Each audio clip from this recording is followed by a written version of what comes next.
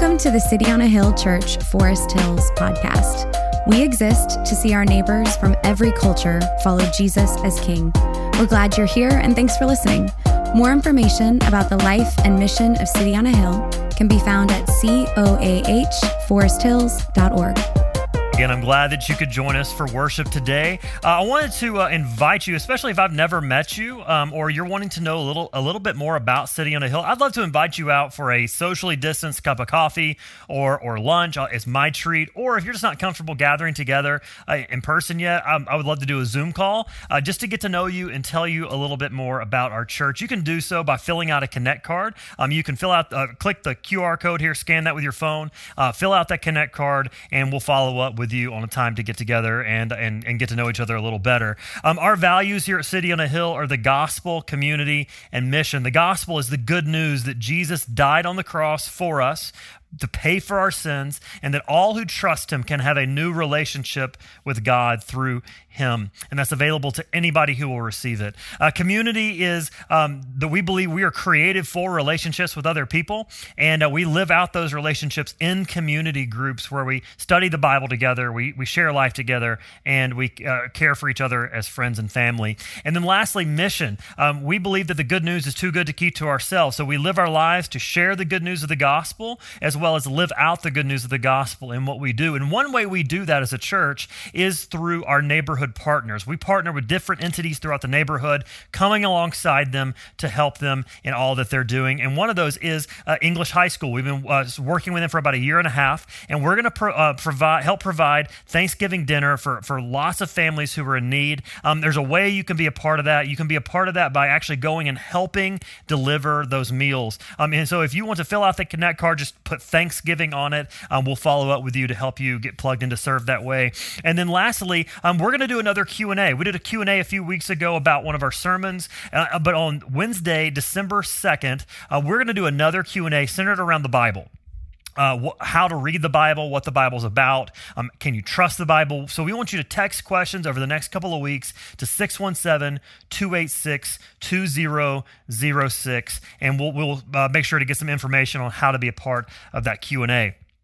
Now, when it comes to movies, rarely do the sequels to movies actually live up to the original. Very rarely does that happen. Usually the original is so much better and we shouldn't mess with it. So, like the movie Dumb and Dumber, there should never have been sequels to the movie Dumb and Dumber. Madea 2, Madea Halloween, shouldn't have been a second one.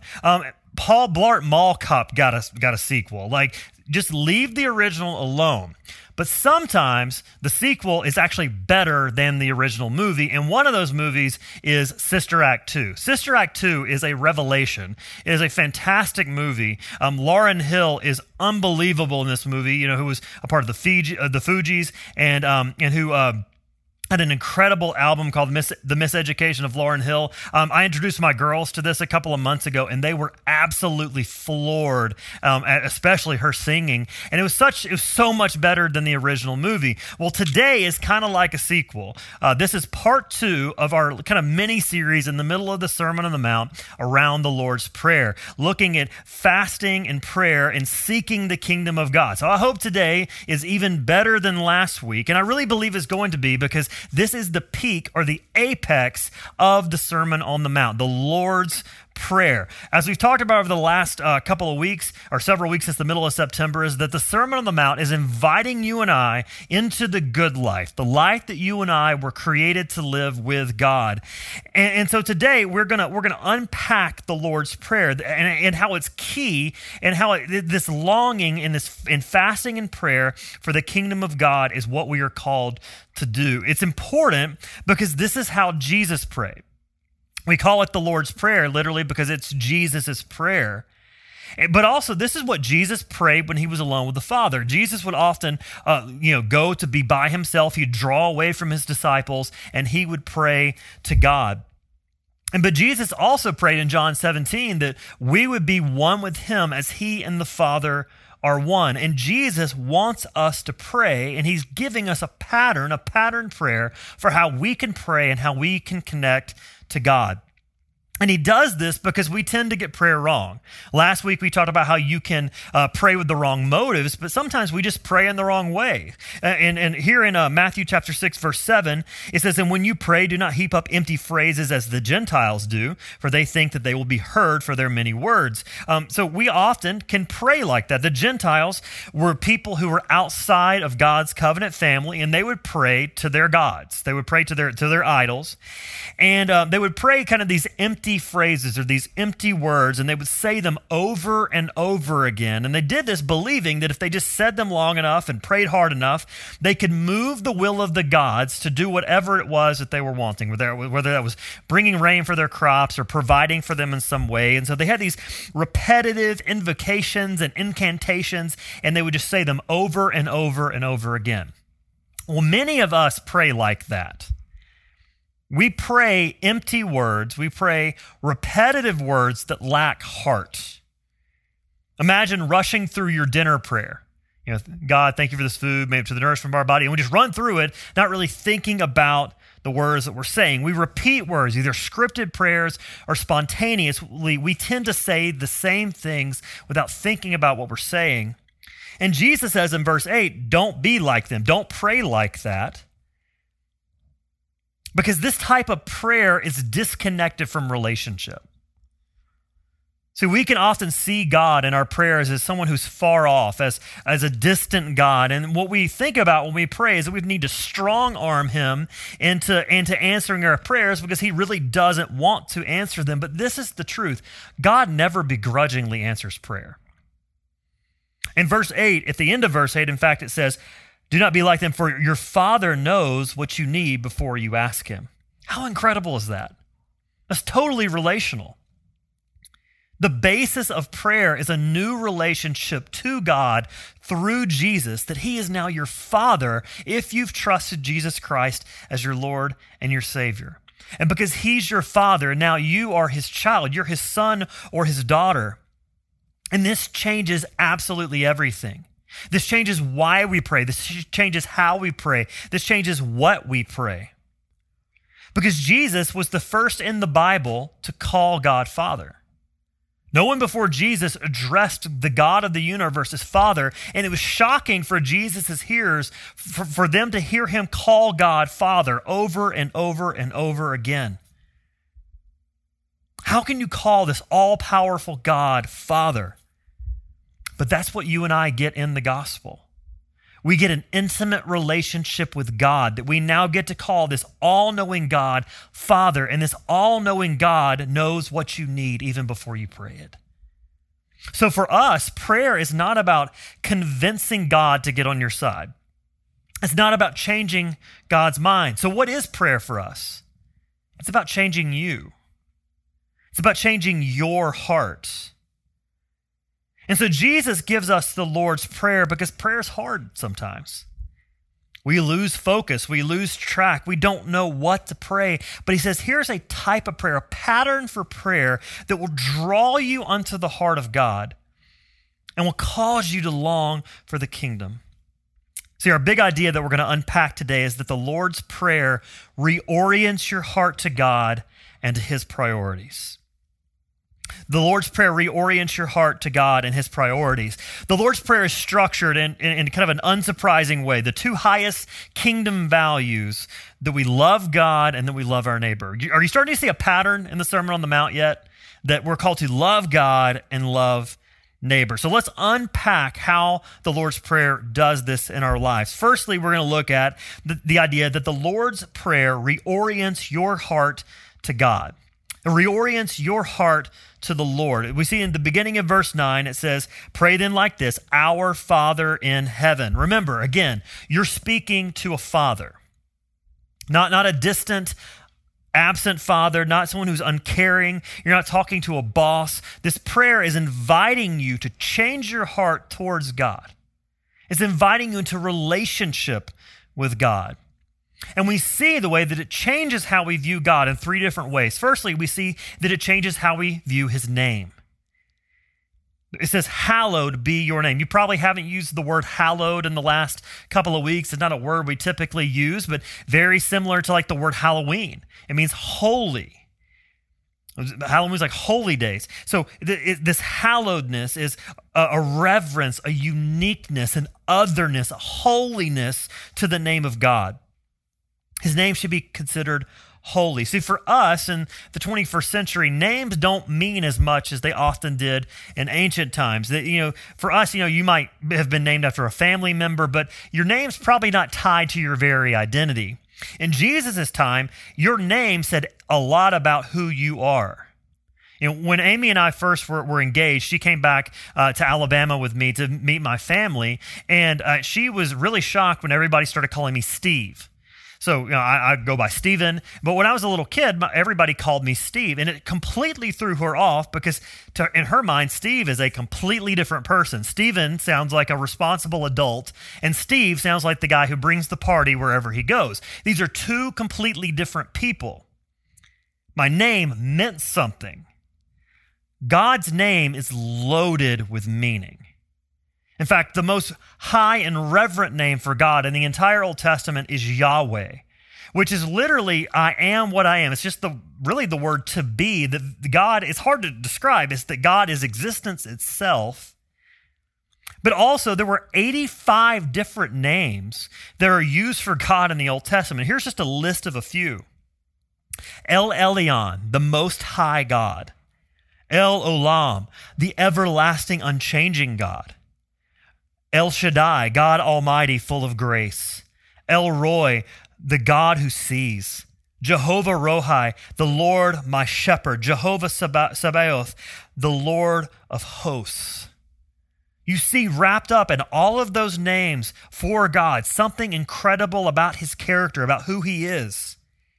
That his very reputation is wrapped up in his names. And so as Christians, we should want to pray in a way that God would be revered, that God would be honored, that God would be worshiped for who he is and what he has done, and that increasingly we would see him considered hallowed in our lives and throughout the entire world.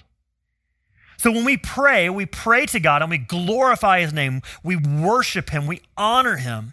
And the basis of worship is that we reflect back to God who he is and what he's done according to his great name.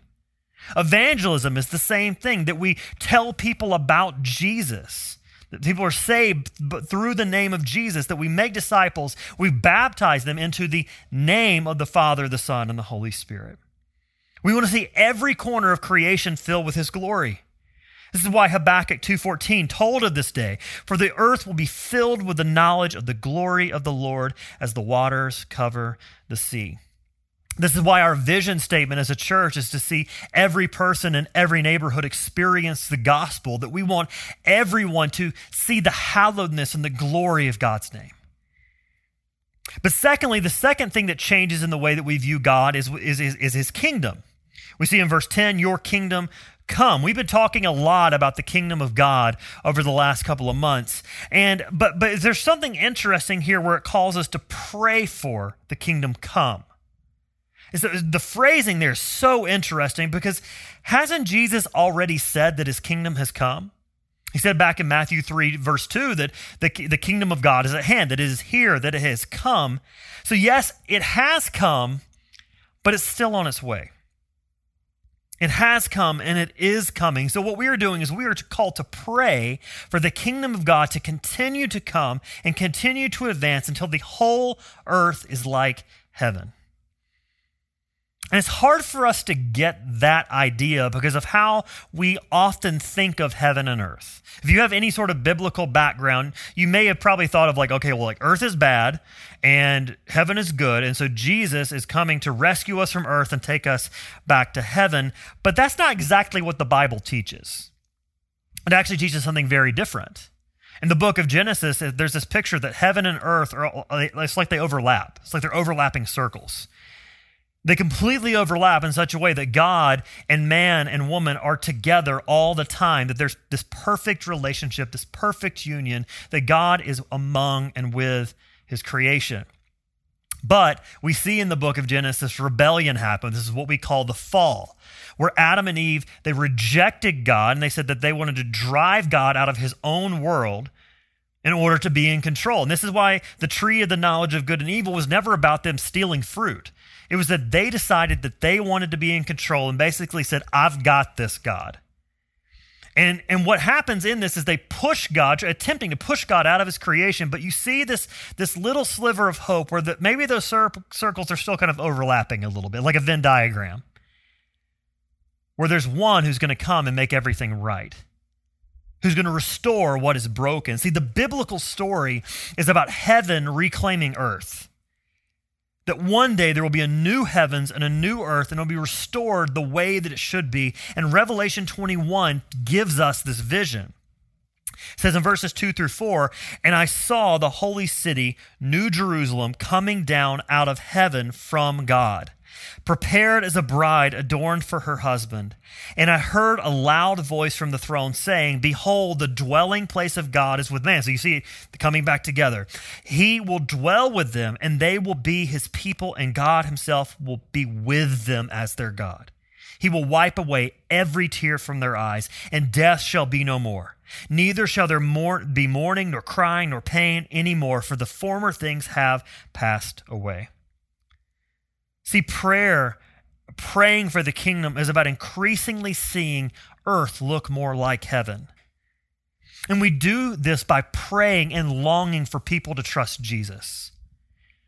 Our deepest, most fundamental problem is that we are sinners separated from God, and that Jesus came in, stood in the gap, and made a way for us to return to him. And so my question for you is, if you are a follower of Jesus, does your heart beat for that? Do you pray and long for your neighbor to know Jesus? Do you pray for every corner of our neighborhood and for the nations to know Christ? That's one piece of it, but it's also the kingdom coming is that the world would be made right. We see this at the end of Revelation 21 there, that there would be no more tears, there'd be no more pain. In other words, as heaven invades earth, there will eventually be no more evil. No more injustice, no more oppression, no more racism, no more poverty, because God hates those things. God hates oppression. He hates poverty. He hates racism. He hates disunity. And he's driving those out of the world. And so we're called to pray for the kingdom. And the way that you need to pray for the kingdom in light of your life is probably in the ways that we tend to fall into one of two ditches. Some of us fall into the ditch of prayerless action. We want the kingdom without the king. We want to tell people about Jesus in our own strength.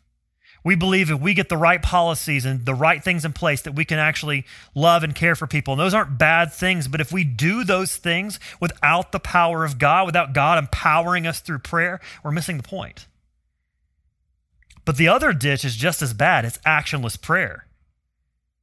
That there's a missing connection between our head and our heart and our hands, that we theologically understand that we're to love people and share the hope of Jesus and try to address oppression and injustice in our own neighborhood, but it doesn't move us to actionably loving our neighbor.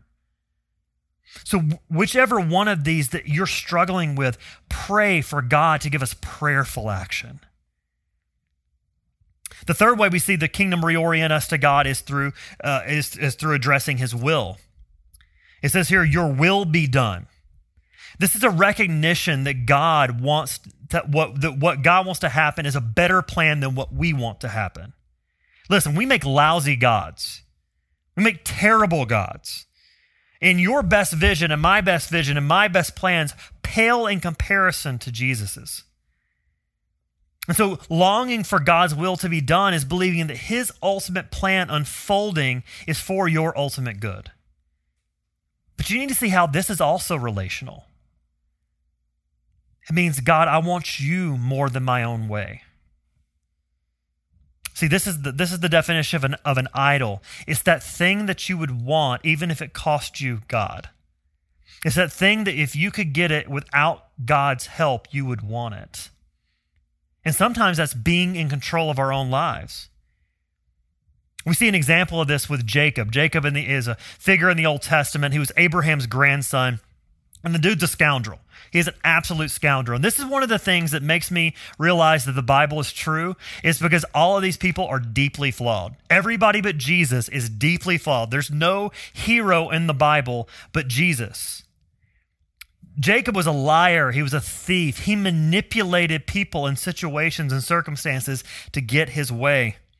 And one night in the book of Genesis, God visits Jacob, and God wrestles with Jacob all night. Now, here's my question. If God is wrestling with you, who's going to win that wrestling match? God will. And all of a sudden, God touches the hip socket of Jacob and dislocates his hip. And what does Jacob do? He bear hugs God and will not let God go. And he says, I'm not going to let you go until you bless me, and I want to see your face. Now, in the Old Testament, it says that anyone who saw the face of God would die. But what happened? Jacob doesn't die. He finally got it. His heart was finally reoriented to God, where he realized, God, I want you more than getting my own way.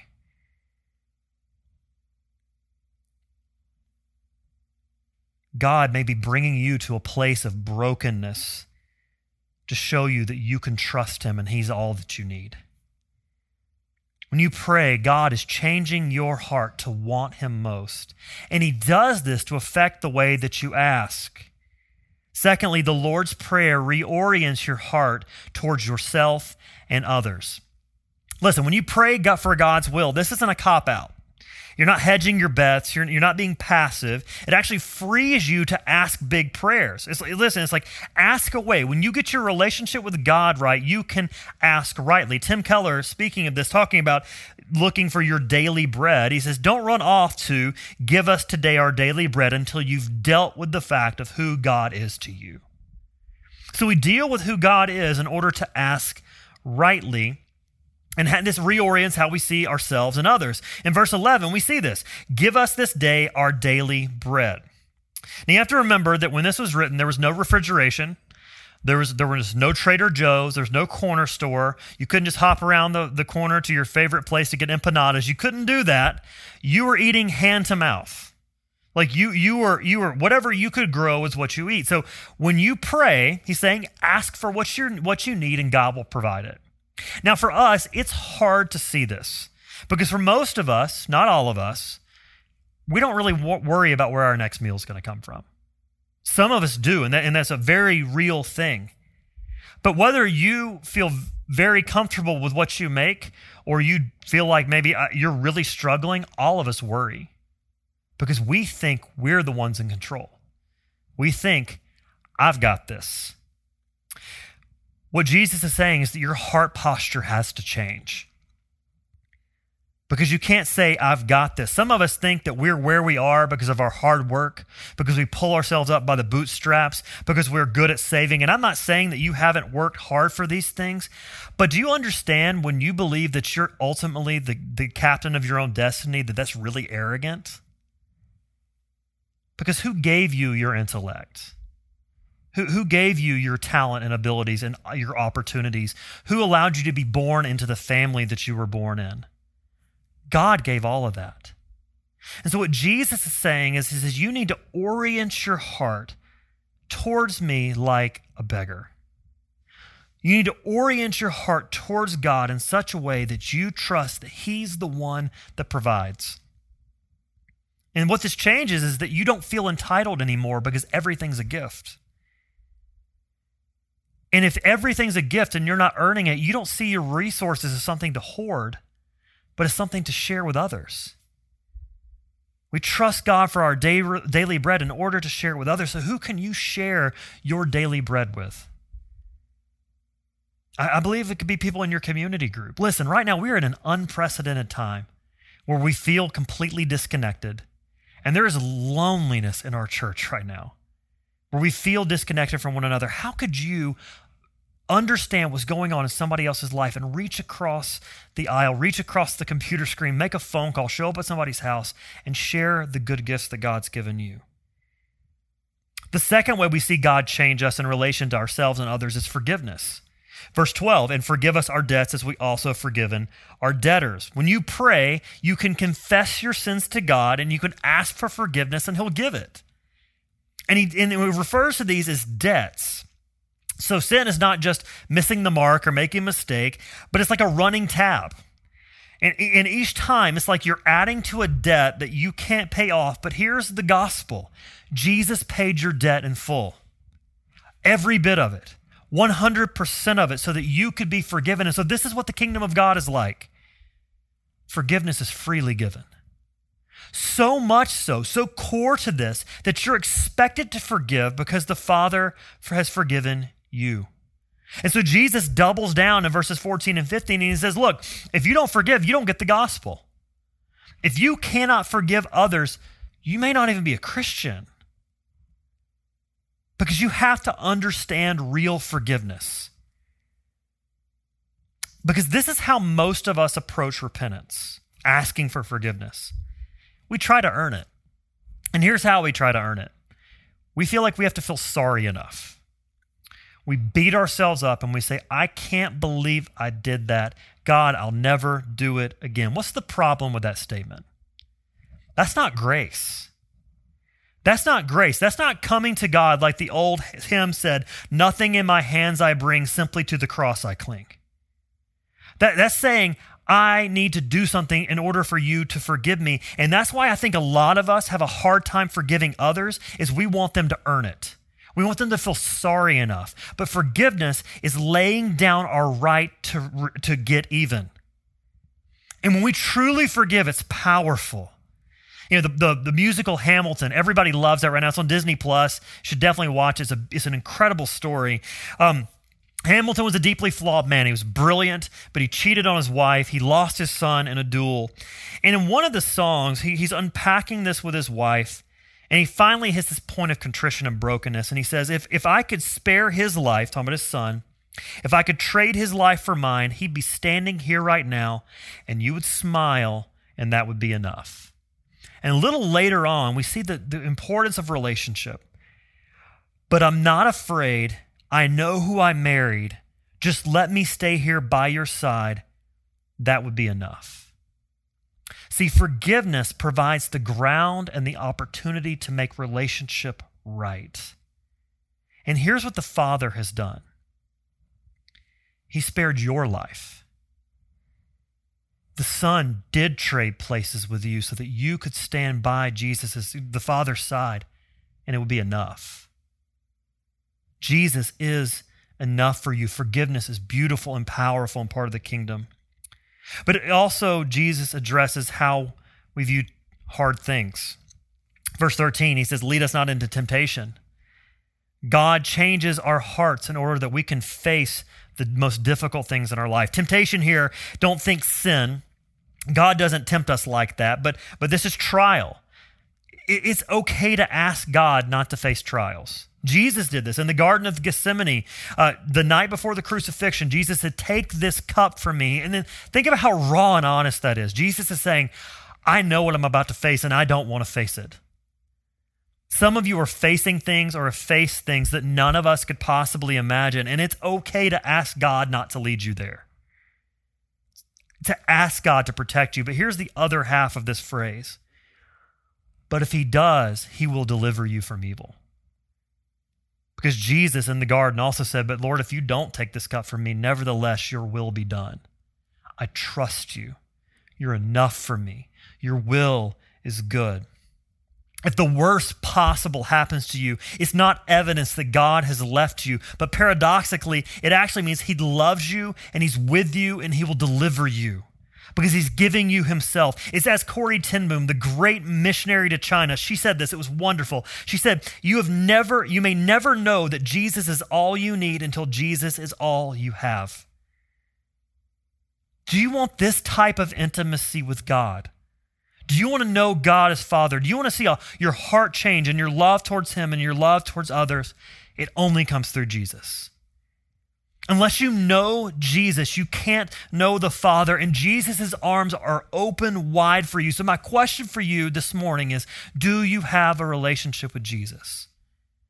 If you do, run to him, pray through him, long for him, and the Father is near you in whatever you're facing. But if you don't yet know Jesus, if you've not trusted him to take away your sins, if you don't have a relationship with him, we would love to talk with you about what that would look like. Send us a message. We'd love to pray with you and talk about what a life with Jesus looks like. Let's pray.